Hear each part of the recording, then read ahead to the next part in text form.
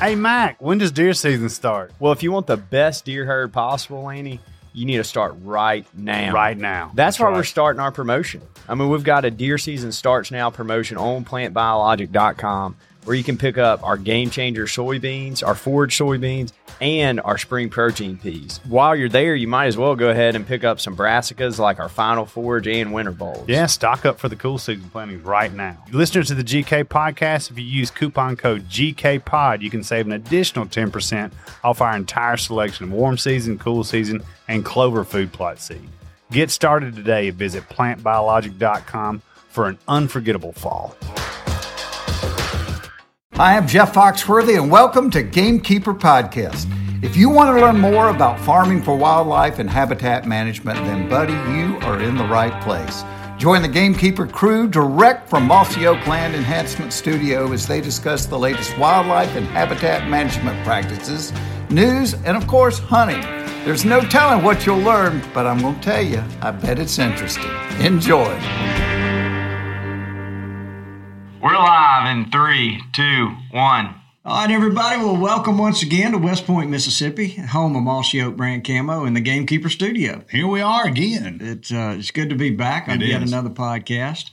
I'm kind of full from those Gamekeeper Butchery burritos. What about you there, Bobby? Yeah, I think this is our first post-lunch podcast. It is. I like post-lunch podcasts. Yeah, we started post-lunch, and then Lanny wanted to do them pre-lunch. Oh, well, that's before Vandy started cooking lunch. Vandy, he is a heck of a cook. He is. But what were they called?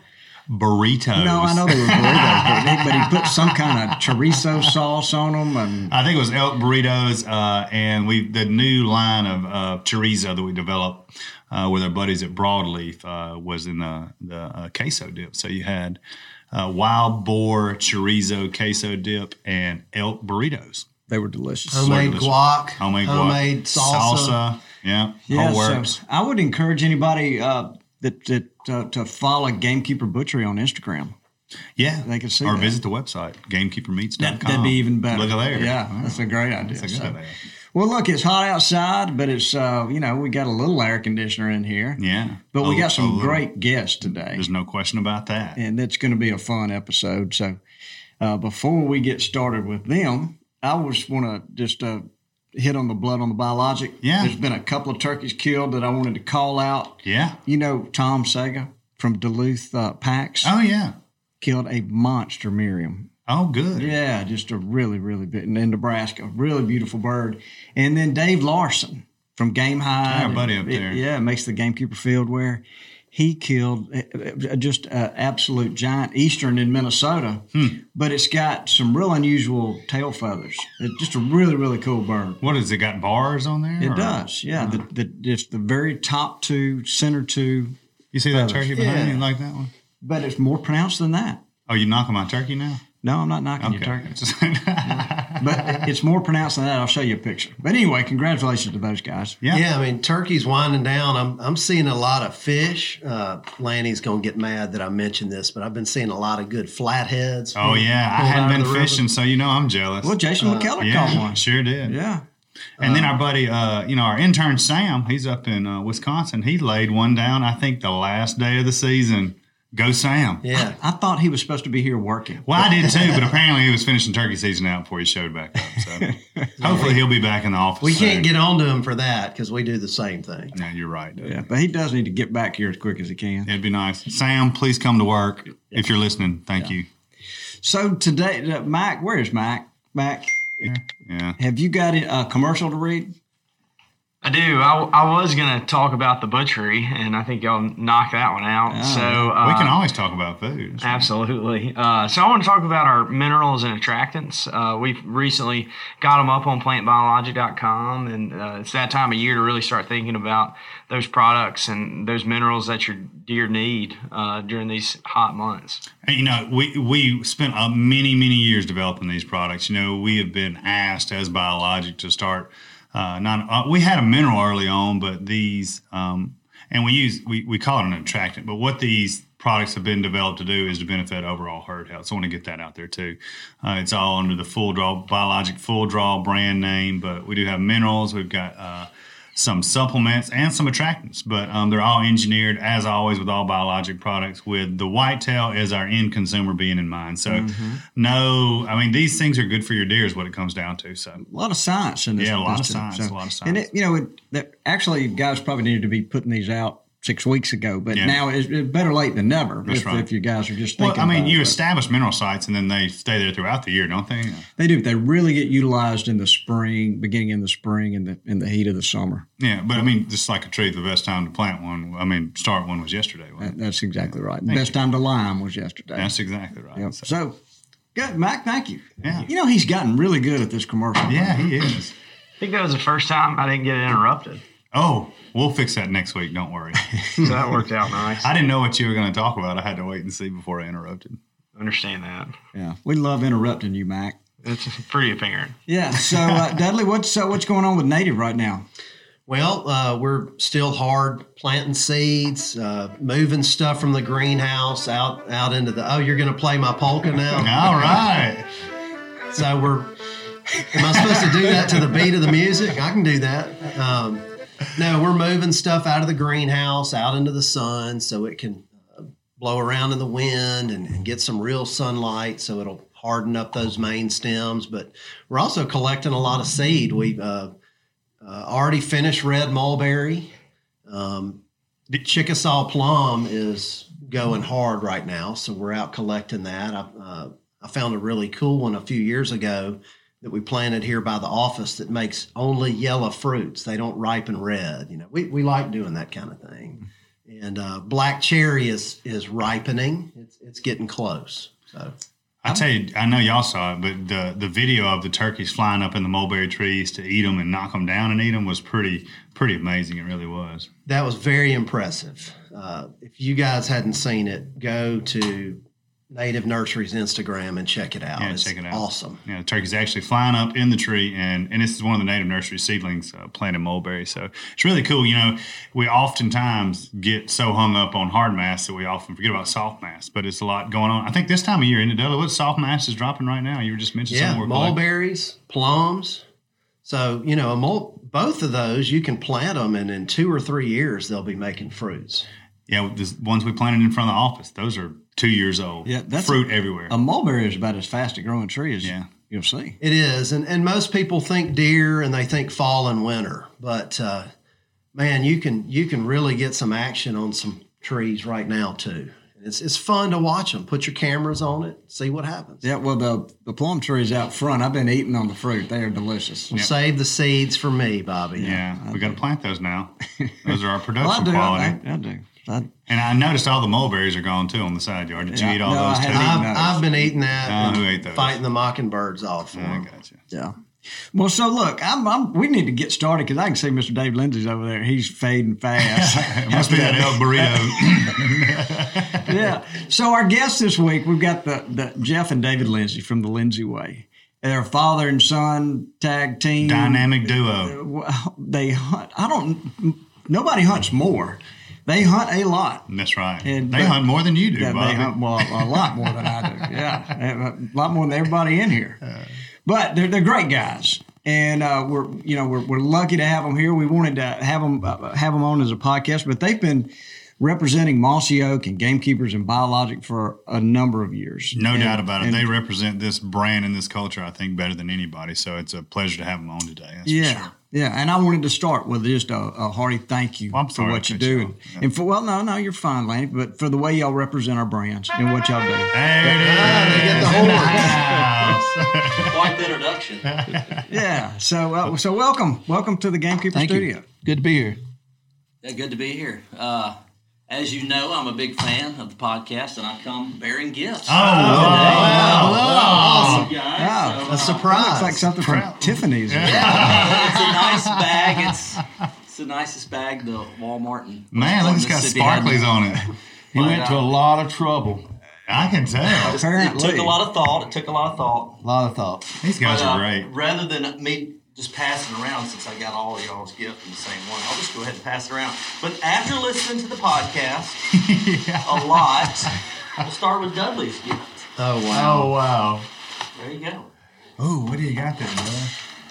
Oh my goodness, a red dot. That's awesome. You wish you'd have had that earlier this year. Man, I could have used that twice this season. That's what I thought. By my count, it was twice. Yeah. That's all great. y'all hear about. That's all he's telling. That's right. Two that made the podcast. And I'm going to take off my headphones. Thank you, guys. This red dot's perfect. Randy These and next Bobby's one's gonna gift be are really the nice. same. It's All right. for a tag sandwich. There we go. We need it. Yeah. That's my favorite, Sunbeam. It is. That's good bread. That's good bread. We got some helmets. So it won't be too dry. We'll put mayonnaise and mustard on it. So you see how they are. So we've got a, vengeance is mine, That's said right. the Lord. Yeah. So There we go. all I'm right. pumped. We like y'all. He's thrown down the gauntlet. Well, we were able to live vicariously through you guys because you had such a good season. No doubt I mean, about I'm it. not surprised in the least. Well, I knew we couldn't come in and throw a turkey down on the table, so I was like, "What's the next best thing?" That's pretty White good. bread. White bread. Sunbeam. Oh, that's great. That is great. Well, thank y'all for being here. I might So- have to get a little bit of your mustard, Bobby. I Well, like you mustard can on have my- some for on sure. my tag We'll sandwich. share. How many tags do y'all each have left? I mean, how thick's that sandwich going to be? Yeah, mine's pretty How many thick. can you have? Yeah. All of them. I might have to borrow some of that bread myself. That's right. Hayden can get him a piece too over here. Yeah. Look at that. That made old Goose laugh. Yeah. Well, he's always smiling. He is. Well, thank y'all. That's very kind. That's of y'all. awesome. Yeah, yeah. So you kind of knocked me off my game here, but let's get back on track here. But so one of the things I wanted to use this podcast as an opportunity. I don't think a lot of people know about you guys and how, Mr. David, how you got started hunting and how you drug Jeff into it. Oh, they know about them. They just don't know what their story is and Yeah. how they got to this point. Because it is. Y'all flashed up on the scene pretty quick. You did, through our friends, the juries. And because I can remember being a judge on Dream Season, and all of a sudden, well, actually before that, you and David and Goliath, that whole story of you missing that big deer, I remember seeing that, and it's the best. It's the most incredible deer I've ever laid eyes on. And then when you missed it, my heart just felt for you because that's it. You're not that nice to me when I miss. Have you seen this deer, Laney? Uh-uh. It's I'll called find it. Goliath, and it's aired on the Wildlife Obsession It's show. on YouTube. And it's all The over. short version hunts on YouTube. Yeah. And we always joke about that. Everybody wants to talk about Goliath. Now, had David killed Goliath, it would have been another 200, and he's killed 3 or 4 of them. And yes, it would have been cool, but it was the big one that got away. That's what adds to the story on this one. That's why we're talking about it today. Yeah, it's incredible. Laney, your eyes are going. Yeah, I when can't you wait. see it, you're going to be So like, did oh my gosh. Goliath die of old age? Do we know? He got poached. He got He got poached. poached the next day, which was so bizarre. But that's a What? different story, I That guess, is for another bizarre. day. Unless y'all want to go down that. But Well, the name. So it's the name Goliath. It just says it's a big deer. But then to have David and Goliath, that just kind of it was perfect. It was too much. It was a storybook. It just didn't have that storybook ending. But it definitely has an aura about it. That's for sure. Everybody talks about Goliath. Yeah, that's great. Well, so all right, let's start. Mr. David, take us back. When did you get started hunting? Well, of course, growing up in Georgia, had 2 older brothers kind of take me out and go turkey hunting. Well, not turkey hunting, I'm sorry. Go rabbit hunting or Good grief, what a deer. hunting. Sorry, Mr. David. So I kind of grew up like that, going with them, following them along, deer hunting, stuff like that. I was blessed enough to have older brothers that spend some time with me, take me hunting, fishing. Sure. So then, as I grew up and just enjoying hunting, stuff like that, and then Jeff come along, so I thought it was kind of be cool to, spend time with him because I loved it so much, take him hunting. And it just kind of turned into, we just kind of like hunted all the time or fished every time we had a few minutes or worked on something on the farm or outdoors, just anything we could do to stay busy outside pretty much. And it was always like, the true story, spend time with your kids, Right. You don't have to hunt your kids, you take them hunting. Yeah. So it's true. At what age did he make that transformation into a killer? He, as he was growing up, it's kind of one of those things you don't really want to force your kids on. I mean, you want them to be able to do it. And I guess as he was growing up, he had interest in other things and ball and different things. And he'd want to go hunting some. Sometimes he wouldn't. And so I never really tried to push him, but I'd always kind of ask him. And then when he would want to go, I would take him. So the first deer he ever killed, I'd get him up in the mornings. You know how kids are. You get them up, you take them, put them in a deer stand. First thing they do is go to sleep, about like they do in a car. So the first deer that he ever killed, I had to wake him up to shoot it. Yeah, right. Yeah, but George 11 point. Yeah. There you go. Spiker. But, and there was sometimes he didn't want to go. And, that's cool too. There's a lot of things going on at church and different kind of things. So that was all good. So he just kind of more developed. And as he got a little bit older and got more interest, seemed like I kind of lost a little bit of interest. So then he kind of would, I kind of pulled him along, he kind of pulled me along, and so it's, we got to doing it more and more and, get busy working. It's kind of don't always take priority, but we would take time to do it and spend time. And I don't know, we just latched on to it and just, it drove us. Time well spent. Yeah, y'all are as passionate about it as anybody I've ever met, and I've heard you say that whether or not y'all had a television show, y'all would still be, if you didn't have a television show, you would still be hunting just as much as you are now. Yeah, for us, and really, you hear it's a lifestyle. I mean, it really is. It's what we do all the time. We're either hunting or we're fishing. I mean, we got other things we do: go to ball games, watch kids play ball, just different things like that. But it's just something that it's just our life. That's our hobby. That's all our hobbies into one. Yeah, and it's become more than just, growing up, it was go to the deer camp on the weekend in October, November maybe. But now it truly is a year-round lifestyle, and that's, year-round gamekeepers. But I didn't really care much about it until I was 12. Killed my first deer when I was 10 and killed a couple more when I was 11. But 12, I got eat up with it for whatever reason, and it just spiraled downhill from there. A lot different than my son, but but now it's like my dad said, it's truly a lifestyle. So that's all he sees going up. It's YouTube, and he can access all that stuff at his fingertips. So he's got it worse than I ever had it. So I have to try to hold him off or back him down a little bit on that. So is there a tip that you guys, father and son duo, you've obviously introduced Cash to hunting now, and you've had a son, you've had daughters, you've had grandchildren. Is there a tip when you're taking these young kids that you could pass along to help a guy that's in that same scenario? Yeah, I would think it would be, let them be interested. Make sure you can go when they can go. If you take these young kids and they're in sports and they're doing things, they don't have a whole lot of time to do anything other than school or church and any kind of sports and stuff. So you got to be able to take them when they can go. You got to be able to make that time. That's probably most important. And it's not always about us. It's always about the next guys too. So you got to make sure that and I know how it is sometimes, you got this deer you want to kill, or you got a small kid and you want to go kill that deer. But at the same time, I've always been like, you got to spend that time with them while they're here, because they're not here long. And you look at the time they get to go with you, it's not much time. Right. Seasons are short. You got Saturdays, the only morning really you can get up and go early.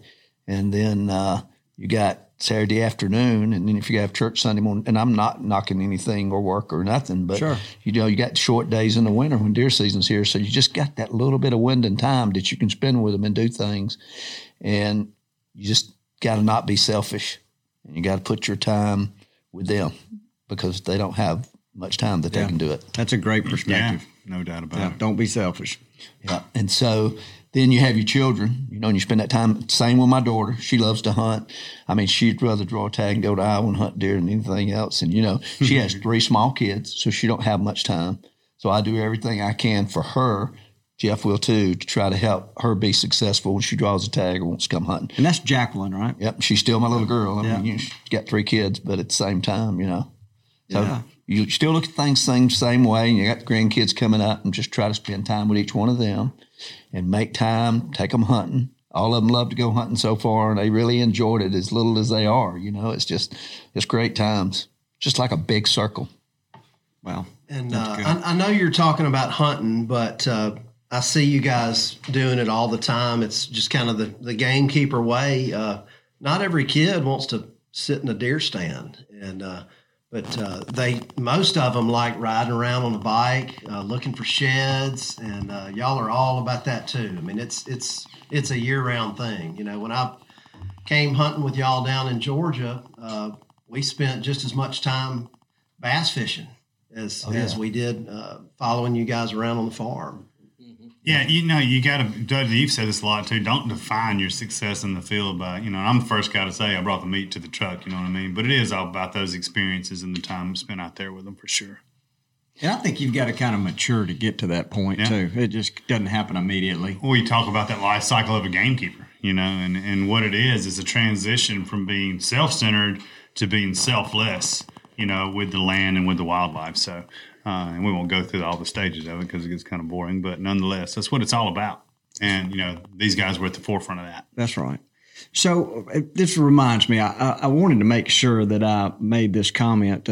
Every Sunday morning I get up and open up Instagram, and there's a post by the Lindsay Way and there's a Bible verse. Mm-hmm. And that's always impressed me that you guys put your faith out there. And I just wanted to say thank you. I just think it's just really, really impressive that what you do and the way you guys behave and handle and carry yourselves and represent the sport. And so anyway, there you go. Dudley and I talk about it all the time. It's just very impressive. It is impressive. In a world of ego-driven things, it's good to see that, if I can say that.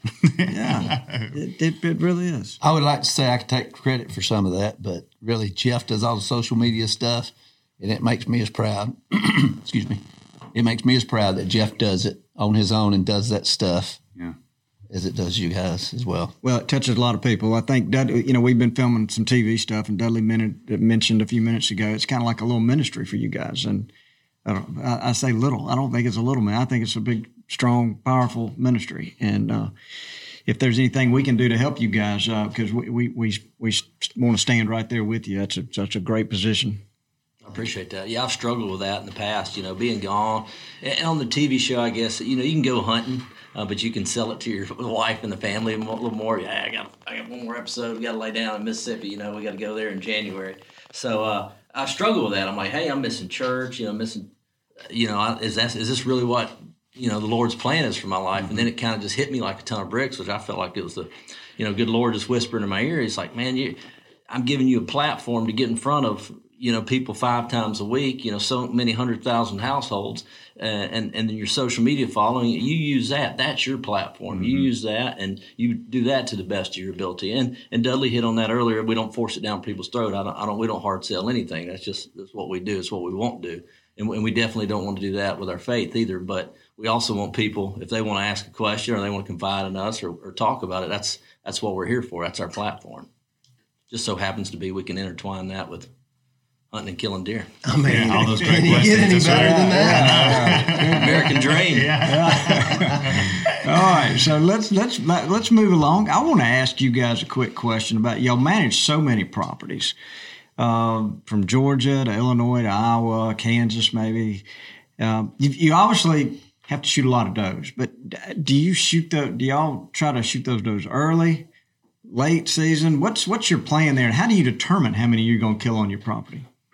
All the above on shooting them. And then, I'll let David hit on that because he is he enjoys shooting does. He gets his archery tackle out, and he probably enjoys shooting does just as much as bucks. And I don't joke when I say that. I mean, he lives for that. And but pretty much all year long, from when it opens to when it closes. Opening that morning, we'll whack the first doe we see all the way to the last trigger pull of the evening of the year.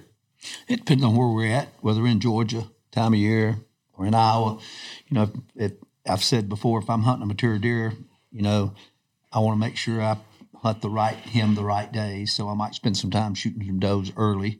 It's kind of tougher in the summertime, getting them gutted. And I'll never try to shoot one where I'm hunting a big deer because I'm always thinking if I shoot her, she's going to run down through there where he's at and spill blood everywhere and just mess me up. So I don't want to take any kind of chances like that. But we just try to kill them whenever we can, just whenever opportunity arises that we have a few days that we can shoot them early season.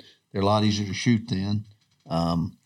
Late season, we're always finding ourselves trying to play catch up because we never can get enough done. Depends on the year, how many we want to take out or how many we feel comfortable with. But we won't shoot them with a rifle or gun seasons, whatever, until after the rut. We're very peculiar about that. If a rifle or a firearm is going to be fired on our property, it's either going to be at a coyote or a mature buck we're after. Yeah, managing your noise pollution. I understand that completely. Because really what happens is if you go start pulling the guns out in Georgia, start shooting does, and you forget about the bucks. They gone. But Thanksgiving rolls around, all bets are off. You better have your buck tag filled by Thanksgiving because that's when we say, all right, boys, time to get to work. Right. Yeah. It is work. I'm going to tell you from experience, it's a lot of work. And that's why, it's not the most popular thing to do because at the end of the day, it's a lot of work. But it's what you can do to take your properties to the next level. No question. I've seen it affect properties in profound ways. Yeah. I think that's the one thing that people don't do enough of. Yeah. And where a lot of us are in the situation of just only wanting to shoot bucks. Right. Only wanting to shoot mature bucks. And then all of a sudden you turn around in 5 or 10 years and it's just a big problem. You got browse lines. Yeah, especially in the South, we got a super high deer density, anyways. So, and we are limited by a lot of our, a lot of the whitetail management we're doing are on primarily timber tracks too. So, it's a big active part. It's interesting for me to hear how much work it is in Iowa too, because of course, as a deer hunter, I'm like, think of Iowa. I'm like, well, everything's perfect up there. A big giant field lot. Look at Hercules and every corner and every field and everything. Because one behind every tree. Yeah, but it sounds like a very high priority for managing in the Midwest too, which is interesting to me. But on the contrary, the doe harvesting has been pushed so hard for so long that there's some areas where they need to back off a little bit. That's Absolutely, true. Yeah. It's caught up with some people too much an adverse effect. And it was a lot on how people were raised. You can't get that, 70-year-old man that grew up and was looking forward to seeing the buck track. He's not going to shoot a mama doe. Right. It's just not happening. And you can't blame him for that, Maybe that's kind of how we are on turkeys now, so I understand. No, I understand that too. So apparently y'all spend a lot of time and research on your all's properties with camera surveys, I'm assuming, and getting a real accurate count of kind of what you're dealing with going into the season. So can you talk about that a little bit? I mean, how many cameras are you running at a time? More than we care to admit, I guess. Yeah. I mean, I would think you would have to be as good as y'all are at what you do. It's all about having the right data and the right information. So it is. Well, we start. My thing is growing up as a kid. I read a Dick Idle article or something. He would always say you can't really tell what a buck's frame is. You can kind of decipher who he is from last year or what he's going to be by July 4th. Now that doesn't count South Florida. They're shedding velvet down there. But for where we hunt, that's the way it is. And I'm sure that's the way it is around here too. So July 4th, I really don't like to put out deer cameras until then because I almost, my dad says I'm superstitious and maybe a little bit, but I figure out. Just a little stitious. Just a little Not superstitious is a little. So I do that and we run a bunch. I mean, gosh, I think we figured it up on average, we look at close to 2 million trail cam images a year just based off of, running 100 cameras in 5 different states. And, we probably could do a little more scientific approach on our, counting does like a lot of the biologists do. But we can get a pretty good look at it, knowing how many we have going into the season based on if EHD doesn't hit or we don't have neighbors that tear up just kill a bunch of deer. So we go into season knowing we got to kill a few, and then we just start using what we see, eyes in the sky, what we see in hunting, and kind of balance our buck doe ratio, writing that down, making mental notes of it, and then we say, okay, you know what, we need to this area. We're going to shoot 40 does off this farm, but let's try to take most of them on the the back half or something like that. So, but we do put a lot of faith into cameras, probably. I think sometimes a little too much because that's why I enjoy going to the Delta. I do not run. I'm in a club out there. I do not run cameras. I don't want to. I want to show up and hunt. I want to go in blind. That big one may be there. So a little bit, I love cameras. I love what they do for us and how much they help us to raise or to really keep up with mature deer and age them and all. But it's sometimes you can't let that take the fun out of it. And I think that does for a lot of people. I've heard it so much. I ain't got a big deer on camera worth going hunting. I'm like, go hunting. That's right. You're doing it for the wrong reason that's at that exactly point. Right. So that's one pet peeve of mine. Don't say that. Just go hunt. You never know what's going to show up. I like the mystery of it. Yeah. I just do. But on the flip side, though, I tell you, because I used to be that guy, I thought it might take the fun out of it. But now I've come full circle on the camera thing. Well, it's a hobby of yours. And you never know what you're going to see. But what it helps you do is you might kind of develop a little bit of a relationship with a deer, and you can recognize him a little faster. And if you're in a scenario, you go, oh, okay, that's such and such, and you only got 2 or 3 seconds to make a decision when you're going to shoot him, and you know who he is. You won't make a mistake, too. That's right. That's exactly right. Yeah, but to Jeff's point, if you don't have a deer on camera, don't not go hunting. I mean, my house is a prime example of that. A giant whitetail showed up in the middle of nowhere for no reason, and if I'd have been in the right place at the right time, I'd have been there, never had a picture of it. Yeah, well, I mean, how many times do you hear somebody say, I never had a picture of this deer? A lot. Yeah. And he's usually one of the bigger ones. And you wonder about those people. How many were they running like one camera? The batteries went dead in November. Right. You always worry about that. But they're a deadly tool as well, though. I mean, like you said, it's a different hobby. For me, that I look as much forward to those July and August summertime pictures as I do any part of the hunting. And it can be a lot of work, taking in feed or putting out mineral blocks, running them over fence gaps, whatever state you're in, whatever's legal there. But that, to me, when I get to check those first couple of cards of it's like Christmas. It's Christmas morning. I mean, it is so much fun. I like it just as much as hunting. Yeah, let's see what we got. Yeah. It's like running traps. It's catch and release. Yeah, it's like fishing. Well, I can let him go and get him again next year. So it's a hobby. It's a lot of fun, but it's deadly too, come deer season. Especially a lot of these states, where you can use the cellular cameras or you can run them over feeders and stuff and know when deer in certain areas. You can, if you act quick, and you can get it done. And we're so big on the pressure thing. They're huge for that. Absolutely. You're not having to hunt and glass and go in there every day to look. You can see what's on your place, and you can know when to go in and when not to go in, and compare it with the weather and all that good stuff. So we've all got these Spartan cell cameras, and all day long I'll get a little notification, and I wonder what you've been doing in there. It's a lot of fun to see what's going on. No, it is a lot of fun. It really is. And look, they're super useful for all kind of things. Lanny monitors his refrigerator usage. Make sure my kids don't drink too many sodas. That's pretty smart. Yeah. Well, so while we're here, let me ask this. You guys have property in multiple states. Are there ways that you guys work to poacher-proof your property? Are there tips that you could share with our listeners to help them poacher-proof their properties? I'm coming out of the blue here with this question, but it's got to be something that you guys think about. Well, David's strategy in Iowa was just show up and be the new guy in town and make everybody think you're crazy. And there you go. That actually worked. It worked really well the first couple of years. I call that the crazy white boy. I've done that before myself. Yeah. you got to make them think. You got a shovel and you're not scared to use it. Sometimes it feels like. Yeah, start twitching in front of them. I don't know if there's any way really to.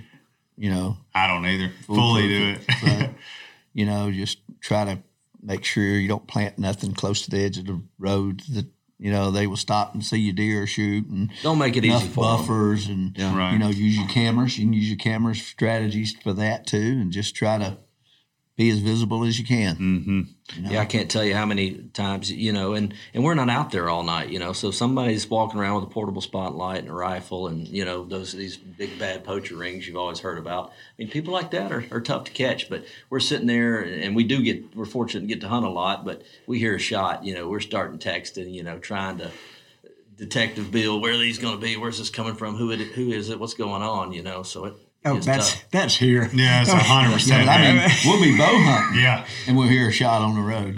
Just this year, somebody shot a doe off the road. We're sitting in a tree bow hunting right behind us, a few hundred yards. No, it happens for sure. It's always stuff like that. But I think one of the key things is, just stay in close contact with your local DNR people. And they've helped us a lot. And the main thing is that if you're having trouble, they come out. If you catch somebody, you need to prosecute them. Prosecute them. That's right. Yes, sir. Yeah. Because if you don't, they'll get tired of coming out, and then these guys will learn what they can get away with. And I hold no punches. Yeah, I don't blame them. Mac, have you got a question? I do. I have a question that I kind of fight with back and forth on what to do, and I kind of want y'all's opinion on it. So if you're going to a property and you've got a gate you got to go through, or you're going to walk through that gate, do you lock that gate behind you and shut it, or do you leave it open to show your presence? Well, my thought on that is if you leave it open every time, somebody's going to pattern you about like we try to pattern these deer. But then when you lock it, it feel like you're going in there and doing something guilty or doing something bad, So it just depends. Deer season, we are probably leave our gates open a little too much, and we do that for multitude of reasons. But not to make noise with the chain and all that. So David's going to lock them. He's more old school than me. He's going to lock them and everything, shut them behind him a lot more so than I am. He's got a special spot he hunts behind a gate, and it's locked all the time. You never know when he's in there, But I guess maybe get a little careless on that. But it just depends on the time of season. But I don't think you can ever go wrong just dummy locking or something like that behind you. You don't want to lose that key when you're in there. Right, that's right. Absolutely. I think if you're going to lock the gate behind you, you want to be consistent whatever you're doing, because they will learn that if it's open, then you're in there. But if you lock it back, leave your vehicle or something so that somebody could see it if they went down the road and the gate was locked, and that way that might fool them both ways. You know what I'm saying? But we have to worry about that with snow in the wintertime. So, it's very tracks. Obvious. Is there any tracks there? They haven't been in there. So we're always just making dummy tracks or whatever you will. I hope no poachers are listening to this. Well, there's only 3 or 4 people listening. That's a good question, Mac. That really was. Why don't you think of another one, and we'll bring you back on. I've got plenty of questions. Mac's got more questions than we probably got answers. No question about it. Oh, man. Well, so look, we talked on the television side of things earlier this morning, and I'm not sure what all will make it on the show and what won't. But I thought you answered a question that a lot of guys would want to know, and that is when you bought your first farm. Like we were talking earlier, and Jeff was a young guy, and we laughed about him wanting to drop out or we would have wanted to drop out of college at that time. And I would have. Go home. But my question is, how did you go about getting your wife, Miss Wanda, excited about you buying that 920 acres? I guess just really making her a part of it.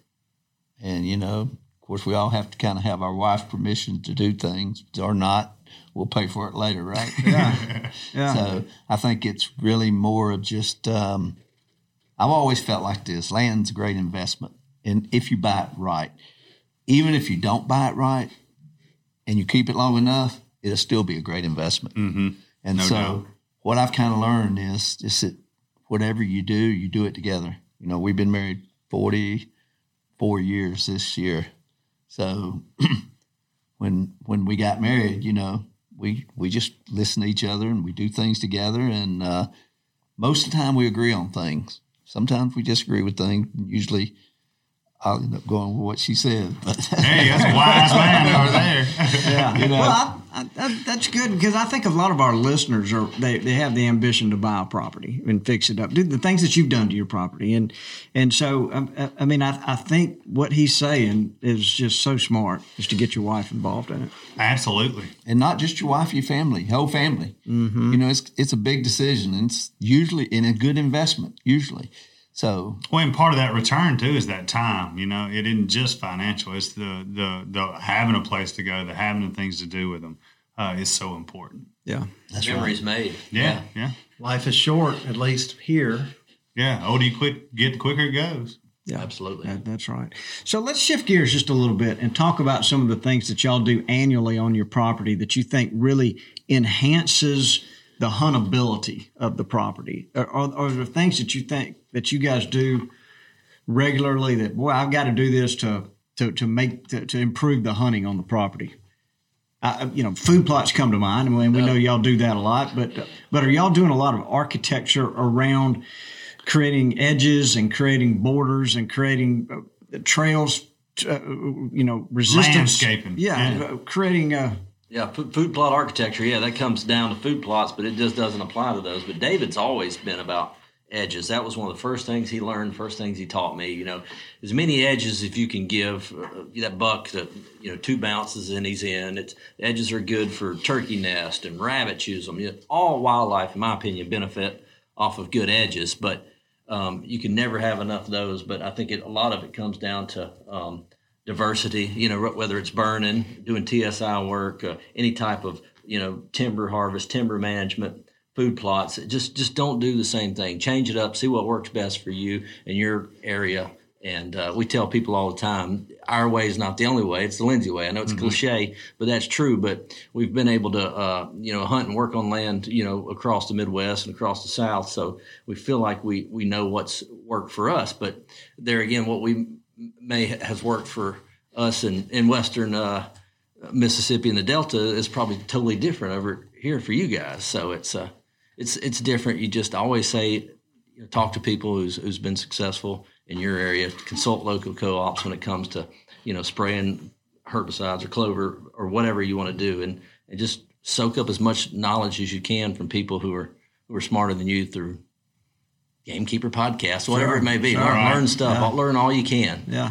We talked about being a gamekeeper. One of the benefits of it is that you never learn it all. You know, there's always some, especially when you're making regional shifts like you are, you know, and learning the differences between Iowa and Georgia and all those different things. Yeah, some of the things that we would always try to do, and we think through, we would section our farms off. You know, you might have 200 acres of pines that go around the edges of the fields and stuff like that. So we wouldn't burn all that at one time, but we'd have a section of it, maybe break it if you made it into 50 acres to each, 4 different acres. You might burn the north piece off and the south piece, because the more diversity we talked about early on, and it's like, you don't want to burn it all. You don't want to cut it all at one time. You want it all at different stages. Mm-hmm. And if you can kind of do that, like a checkerboard or whatever, how you want to do it, don't necessarily have to be square or whatever, any kind of shape. Same with trees, too. We try to plant a few every year, you know. Obviously, when they all mature, they're all dropping, but you just can't do it all at once. You know, we learned that the hard way. You can't go into a property and do everything at one time. But maybe on a Thursday afternoon after work, you plant 10 trees that day or something. And that Saturday, you mow your field and spray it, get ready to disc it in 2 weeks. You got to have some sort of a plan, you know, to make stuff happen all the time. That's a good point. I preach that a lot to folks that call in. You know, I talk about it some, but, you know, people lay in bed and think about what they're going to do at their place, and they get these big ideas, and they save up, and they may want to buy 1,000 trees and cover their whole place in different areas. And what really seems to work is doing a little bit of it at a time. You know, nobody wants to do this huge project and then realize 5 years later that they put it in the wrong place or planted the wrong type of tree. And when you're doing little pieces at a time, it also gives you more time to manage it. Whereas, you know, you just fill up a 100-acre field worth of trees and have tree tubes or whatever, you're not going to be able to baby all of those. That's if you get a drought that summer, they're going to all die, or you're going to die of water. Exactly. It just, every time it seems to always go back to this diversity. Yeah, absolutely. And doing it in stages. So speaking of, let's talk a little bit about y'all's food plot programs. So in the Midwest, what's that window y'all are trying to get your plots in, and what are y'all planting then? So if we're looking at our fall plots, then basically what we try to do is get them in early August, try to have our ground prepped, everything ready to go. We see that next rain fixing to come in, then we'll try to get our seed in the ground and have it ready for that, you know, catch first 2 rains. You usually get one that first, second week of August, so we try to have everything ready to go, ready to plant, get it in the ground, get that rain on it, and just hope and pray we get that second rain. And then that makes it ideal for that 1st of October. You know, you got that almost 3 months right there, 2 months. It is almost 60 days. Sure. Them bulbs will be just right for the deer radishes. And then what we do with what we think of our larger fields that we might be gun hunting, that we're going to spend, there might be a bigger area that you can't bow hunt as much. Then we'll look at winter bulbs and sugar beets, and we'll plant them at the same time, and they'll last us pretty much up to, depending on how hard the deer hit them, I'd say Thanksgiving or a little past. And the deer still dig them up even when the ground freezes and stuff, but they'll go all the way, I guess, to the end of the year pretty much if the deer density in that area is not as bad. Yeah, if the weather allows. And we always say August 7th, a perfect scenario for Iowa. That's a lot different in Illinois or different wherever. But for us in southern Iowa, August, I said April. August 7th is the day for us. And that's the day that it gives us enough time. Because if you plant them too early, a lot of people, man, they'll start planting in July or whatever. But in my opinion, those brassicas are too, they're not tough, but they're not as fresh. Deer love those fresh young shoots, but you also have to plant them just early enough to get the size bulbs that'll carry you through the winter before your good frost start hitting. So that's kind of the perfect storm for us if we can get a rain in there. And if we can't get a rain, we'll make it rain. I don't know if you guys have ever seen our watering rig, that it does not replicate rain, but it makes us feel better is what I tell my dad. So. Yeah. And it takes a long time to put a little bit of water on land. Yeah. When you start doing the math on it, it's why are we doing this? Yeah. No, we don't attempt it in Georgia. We do attempt it in the Midwest, but we have to. If we don't have that food right there for late season, it's rough. So I want to talk to you about Georgia, but I know Lanny's got to get up and leave. So we're going to just say, Lanny, did y'all hear this phone ring a minute ago? I think that was his bookie. So we probably got to go meet him. Got to get one in. Huh? So Lanny's easing out of here. Checking out. So. You want me to say something? Yeah, we just. Okay, my bad. I'm trying to turn my mic off. Yeah, that wasn't my bookie. That was my wife, so I got to go now. Just play it. Well, don't forget Hayden. No, I won't forget it. But I do appreciate y'all being here, and I wish I could stay longer because I love talking about food plots and whitetails, that's for sure. Yeah, don't forget your bread. Oh, yeah. I'm a tag sandwich. I'm going to get the mustard, dude. Yeah, I'm a mustard guy. Toxie may have some tomatoes ready. He's always the first guy to BLTs are coming soon, that's for sure. That's all you need is mayonnaise and white bread and tomatoes then. Yeah. Well, be careful. We'll see. Yes, sir. So, look, you guys, I want to talk to you about what y'all plant in Georgia or when y'all plant in Georgia, but I've listened to you earlier talk about not getting started until October. And that's kind of the scenario that we find ourselves in here. We're actually a little further north than you guys are here in Mississippi. But what we've learned is that if we can see a rain event on the horizon and can get in front of it, we can get some of these like Maximum and the radishes, we can get them in the ground. And sometimes every third year or so, we get lucky in that, and we can plant that last week of August, and then it's just magical. But it doesn't happen every time. But I would encourage y'all to try to do that in Georgia as well. So I know I feel confident you're going to tell me you guys don't get started until October. And that's hard to grow those brassicas big, plant. Yeah, September is when we try to do in Georgia. That's ideal because we found anything before the 15th that we're going to be September. We're going to be dealing with armyworms. Yeah, extremely bad. Yeah, so we do as well here, but we have found Intrepid. So I didn't know if you guys knew about that, but you can. It's a preventative, so you can spray your plots that you plant in September, and you won't have any armyworms. Really? It's true preventative. We always spray it when it's too late. They done ate up half the field, and here we come spraying it. Yes, and if you don't get on them right then, it's gone. And I mean, you can be away from your farm just a few days, come back, and it'll be wiped out. That's right. And you guys you're bouncing around, and so you kind of have to go with the law of averages, especially down here in that Georgia red stuff. It's not very forgiving. But at my place in Mississippi, I've got some good soils in my bottom ground, and I always shoot for at least a couple of spots to try on Labor Day weekend to get some brassicas in the ground. Mm-hmm. And cross fingers, I've never had armyworms in them if I wait until September 1st. It may be different in some areas, but... Now, we really bad. Toxie he declares is like he's got different codes, DEFCON 4. And he's got a rig set up just for armyworms for his duck calls. Because all that vegetation... Wipe out that millet, won't they? Yeah, that guy's choice is so tender and succulent in those bottoms, and those worms just annihilate it if given a chance. So he's learned to go ahead and pre-spray to keep them off, and it's been successful. That's great. So, that's a lot more important. Probably, your deer plot that just planted 2 weeks earlier, you can go in there and replant, but not on those duck holes. No, you can't. You lose that time. Maturing. Yeah, that's right. Yeah.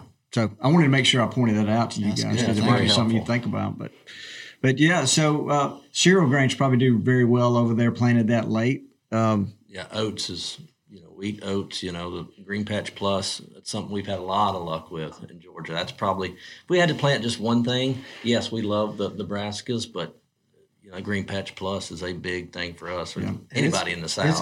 It's got some brassicas in it, and that when folks call in and say, I just need to get, what's your it's always Green Patch Plus. Is that most well-rounded blend we've got, and it's also very available. And it's Hardy too. Yes, and ironically, it's economical. I mean, it's a 40-pound bag, sells for about $35. That's a bargain. Yeah, it really is. So yeah, I would encourage people to take a look at that. And so, but you guys, the buck that you killed, Mr. David, last year, Mr. Mumbles, that was thought to be about 8 or 9 years old.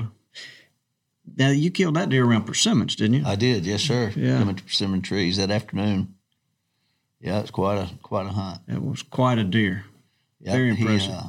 I watched him walk into a stand of. I watched him walk into a stand of Sawtooth Oaks, and watched him walk all the way across the field. And then I knew I had pictures that he was in those persimmons that morning. I felt confident he was going to come back to that spot that afternoon. Jeff's like, you need to go get in that tree. You got the right wind. Everything's just perfect. And I never thought I'd see him that early in the day, since I had seen him the day before and one time the year before, and that's the only time we'd ever saw that deer. So, thinking he's going to come out in that field where you're at 9 that years, night. that we knew of. Yeah. So Jeff encouraged you to go hunt that spot that Yeah, day. it's his stand. Well, I'd shot a big one there a couple of years ago, but yeah. So his thing was like, before season ever started, he said, "This is the deer, our number one deer for the hit list this year of Goliath." Yeah, He said, anywhere that we hunt or going to hunt. If we can take this deer out here in Georgia, because we look at our goals every year, just like everybody does. What can we do this year that would be good? And he says, that's what we need to do right there. And I had already just a few days before shot 140-inch deer in Georgia. In full velvet, yeah. Full velvet. I mean, so I limited out the first week. It'd been very easy for Jeff to just went and got in his stand and shot that deer, but he didn't do it. No, well, I was coming back from a hurricane. Yeah, he was, but he's always been like that. He's very unselfish, and he always tries to give other people that spot.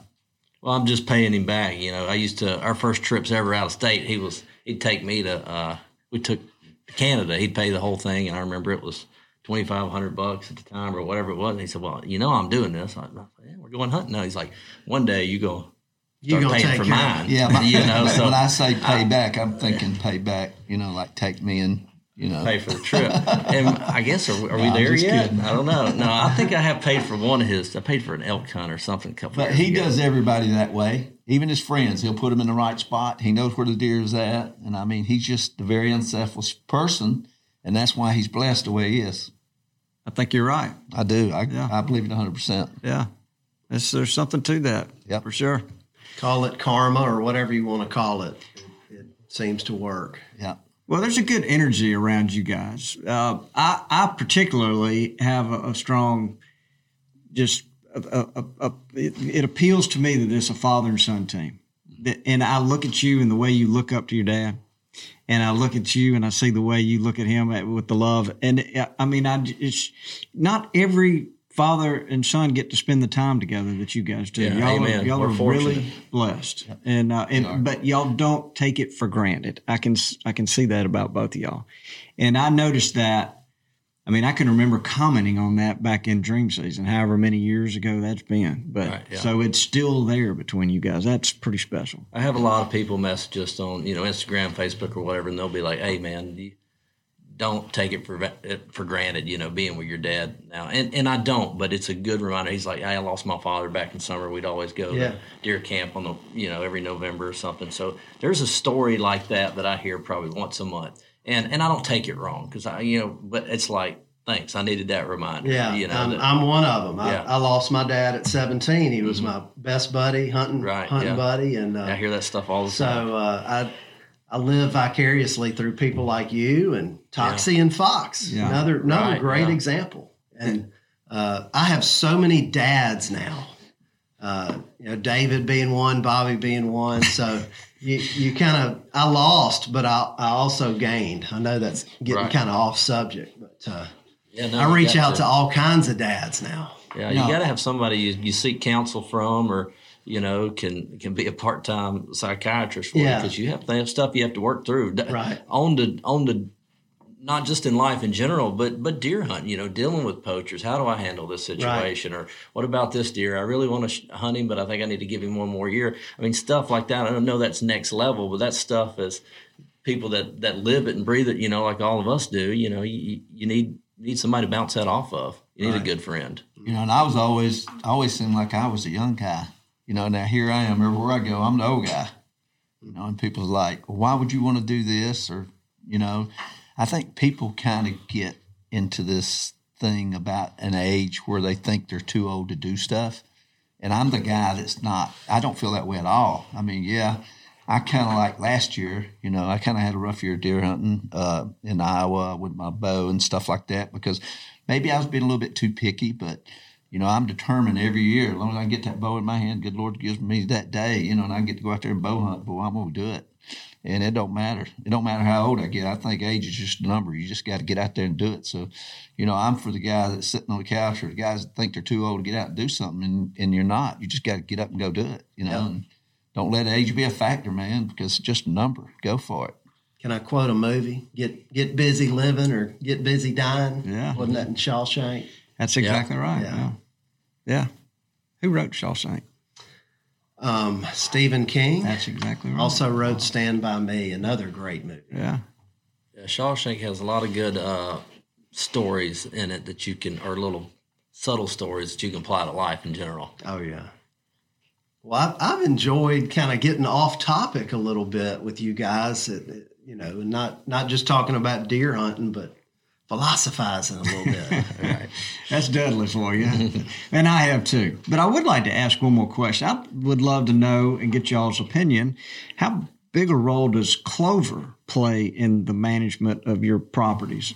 And, it's obviously you're going to plant it at different times of the year since y'all got properties in different states, but yeah, clover, we teach seminars, and it's not our favorite thing to do, but we do get asked to do them from time to time at certain shows we attend and all. And we have pretty much a whole presentation dedicated to clover because, I see 100% of the messages that come over on our Instagram, Twitter, Facebook, TikTok, whatever. I see those. And the number one question we get asked above all is, hey, what do I need to plant in this food plot? I would have thought, can I come hunt? Right, yeah. No, the number two is, how do I clear deer, for instance, random? How do I clear deer from a field when my field's full of deer? How do I get down? We get that a lot. We got our own theory on that. But yeah, what do I plant? So my first and foremost blanket answer is always going to be clover because it's economical to plant. It's year-round nutrition. I think you get the most from your fields out of clover. If you plant beans or corn, you're going to look at the edges. They're going to be rough. They're going to be ate down. Same with brassicas. They're competing with those roots and the shade and all. But a clover, you always notice it takes every advantage where it can go in a field. So clover is number one. The amount of tonnage and forage it produces compared to anything else and just keeps coming back. You cannot beat it for deer and turkey. But, David's favorite thing is deer radishes. And it's one of those things I'm going to ask. Clover is the first is what I'm always going to say, but where are you going to be, or what time of year do you want to be hunting? Well, I usually like to take the first week off, or the first weekend of October off, and then I like to hunt in November. I'm like, well, deer radishes, hands down. But if it's something where you're able to plant two plots or something like that, you can do one or the other. But I try not to answer that question lightly because I do realize that a lot of people, may only have a quarter acre back on Granny's Back 40 or something they can work up or frost seed. So, but deer radishes or clover is going to be my first two answers, but clover is by far. I cannot say enough good things about clover. Not just the year-round nutrition, but if you can get those deer consistently eating that in the summertime and the amount of protein. I mean, anybody that's ever got on a big, the white clover bandwagon and started putting that on their farm within a year or two, they'll be a fan. They'll be the biggest, not typical or Clover Plus salesman in the U.S. because of what it does just to your deer overall and their body weights and the size of their horns. I'm a huge believer in that. Do you guys have a preference on, our Clover blend, which is Clover Plus Chicory, versus that single variety, the non-typical clover? Yeah, we Clover Plus in the South is what we've always done. I like mixing with chicory. We have about half and half of the on those two blends. But the non-typical clover, it's always been my understanding that was designed to be a little more cold tolerant and more geared to the people in the Midwest or up north, and we've seen that. So that's what I've found is the non-tip is almost like a designer clover. It's got huge leaves, gets tall, but it it's a little bit pickier about where it goes. And the Clover Plus being a blend of annuals and perennials, and it's got that Balanza clover I like so much in there. That stuff really persists at my farm, even in the areas where I'm not able to get in there and lime. I've been really surprised. I've got some spots that are 7 and 8 years old that I still have clover coming up. Wow, that's awesome. But that non-tip, it makes more tonnage. I think the deer like it a little better, but it's a little bit pickier about where it goes. It needs all of those inputs. Mm-hmm. Makes sense. What's really great about clover, you don't have to have a certain size field to plant it. Where you do if you planted, beans or corn, because the deer's going to eat those small plots up.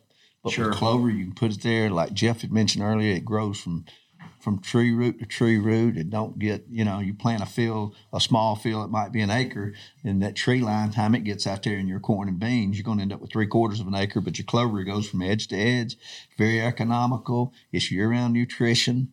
I mean, low maintenance. And you don't really have to have all the implements that takes your traditional food plots to plant it. You can frost seed it, or there's so many ways you can get clover in the ground with a drill and everything. Sure. You'll always find deer and turkey. If there's deer and turkey there, they will be in it. Yeah, and they will. I'll mention that you're not just planting clover; you're planting insects for your turkeys and birds to eat on too. Because you go out there in the summer, there'll be black crickets all out in there. Mm-hmm. So that's lot safe about it. That's for sure. Yeah, we consider ourselves, I guess, clover connoisseurs or clover snobs. So, but what we do need to do, we need to come in this fall, because we do get asked the question. I mean, we'll start teaching on one of these classes, and okay, well, yeah, I'm using them both, but just which one's your favorite? Is it the Clover Plus or is it non-typical? So this year, I'd like to plant a couple test plots in the South and in the Midwest on our ground. At least we can see firsthand knowledge, because we're sitting on those fields every night. When they come out, will they go back and forth? Are they hanging on this one certain times of the year? So we need to pay a little more attention to that versus just saying, hey, this is our favorite one because it's done so well. But I think we can learn a little bit on that. Another thing about clover, it'll grow in the shade where your crops won't. Mm-hmm. So there's a lot more area that kind of gets into that. Yeah, Jeff hit on it. It'll grow on the edge of the trees on a field, and that may be the spot in the heat of the summer where it's able to persist. But the middle of the field may go a little bit dormant from the sun hitting it all day. Mm-hmm. Yep. And so a lot of my fields that I planted clover in 5 years ago, it may not be doing good in the middle. And I'll end up putting an annual in there, but let that perennial clover stay on the edges. Yeah, there's a young guy in the room here, David McElwain, sitting over there behind the camera, that a couple of nights ago texted me a picture of he's got about a half acre of non-typical clover. And it's absolutely gorgeous. And I guess you took the picture just a couple of days ago, didn't you? I mean, it's beautiful. Very pretty. Yeah. So, and that's non-typical here in the South. So, okay. Yeah. And it always is the first thing to get green in Iowa. It can be everything else will be covered up, and those deer are still going over there. And they may not be feeding hard on that clover, but you can find all these areas they're pawing it up because they're like, I got to have this to supplement my diet. And then come 1st of March, when the entire southern Iowa landscape is just bland, one color, you got this little green shoots of clover just saying, you know what, hey guys, I'm going to be the first one to the party. Mm-hmm. And then those deer start hitting it. So one more plus or feather in the hat for clover is, in my opinion. Yeah, we love it. We sure do. So look, what else do we need to ask, Dudley? I don't want Mr. David over there. It looks like he needs to take him a nap. Well, that's a pretty comfortable chair. Yeah, I've actually napped in it before. I know we put some people in our audience to sleep, but I don't know we've ever put one of our guests to sleep. I'm not going to be your first one either. Well, that's all I got, guys. We will, Dudley, have you got anything else you want to ask? I can't think of anything. We appreciate what y'all do for our brands. The Mossy Oak, Gamekeepers, Biologic, you guys are just great ambassadors for us, and we appreciate it so much. And then the way you carry yourselves, we talked about this earlier. We couldn't be more proud of the way you handle yourselves. You represent the hunting industry, and you show your faith, and that's just that's been very impressive to us. So we feel the same way about Mossy Oak. I mean, we feel like we align with you guys as much as anybody, or better than anybody as far as our partners, and we appreciate y'all. Y'all standing behind us. We'll always be able to say that Mr. Bobby Cole, he was the first one that kind of stuck his neck out for the Lindsays, And we do, I will admit, we like him better now than when he was a judge on Dream Season. But I guess one day we'll do something to pay him back, I guess. I don't know. Well, you got him a loaf of bread here, so I think he's good. And I got a new red dot. 60-inch deer, you know. Yeah, loaf of bread and you got a red dot. Yeah. I don't understand that. Do me a favor, Dudley. Make sure he's got plenty of water when he eats that sandwich. Yeah. Yeah. Well, was the streak broken this year, or? Yeah, it was. It sure was. But you know what? I'm not real upset about it at all. Because you used to be. I remember. Yeah, that was a big deal. I was. But so there's two ways to look at the best season, because I've tried to get Jessie since she was 10 years old to kill a turkey, and she's never killed a turkey until this year. Two of them. And then she killed two. Wow. And now she's like, hey, I want to go. Let's go turkey hunting. Where else can we go? You got Nebraska this weekend. Take off. Yeah, so for all those years, I couldn't get her to get up in the mornings. She would give me one morning a year. She'd say, I'll go one morning. And it'd always be a rainy day or it'd be awful. And then she wouldn't go again. So for all those years, and then she went this year, and we just had a fantastic hunt. And now she's just turkey hunting crazy. She's hooked. That's good, yeah. Yeah, well, in my opinion, yes, the streak was I thought about that earlier. I thought about that earlier. She'd killed two turkeys this year, and you hadn't. And I mean, that's kind of what happens when you have children growing up and be able to spend that time with them and do that now. That's right. Well, guys, we've had a lot of fun. Mac, it has been fun, hasn't it? Absolutely. Yeah, Mac's a big fan of you guys. We don't talk about y'all, but we speak of y'all all the time. So, Dudley, it's been fun. I'm tired. Lanny's gone. We got some sandwiches to eat. We've had lunch. I got to mount this red dot. Yeah. You do. Well, guys, thank y'all for being here, and for everybody at Mossy Oak, we do appreciate everything that you guys do. So thank you so much. So why don't you say goodbye, Dudley? Goodbye, Dudley. Thanks for tuning in to this week's episode of the Gamekeeper Podcast, and be sure to tune in again. Subscribe to Gamekeeper Farming for Wildlife magazine, and don't miss the Mossy Oak Properties Fistful of Dirt podcast with my good buddy, Ronnie Cuz Strickland.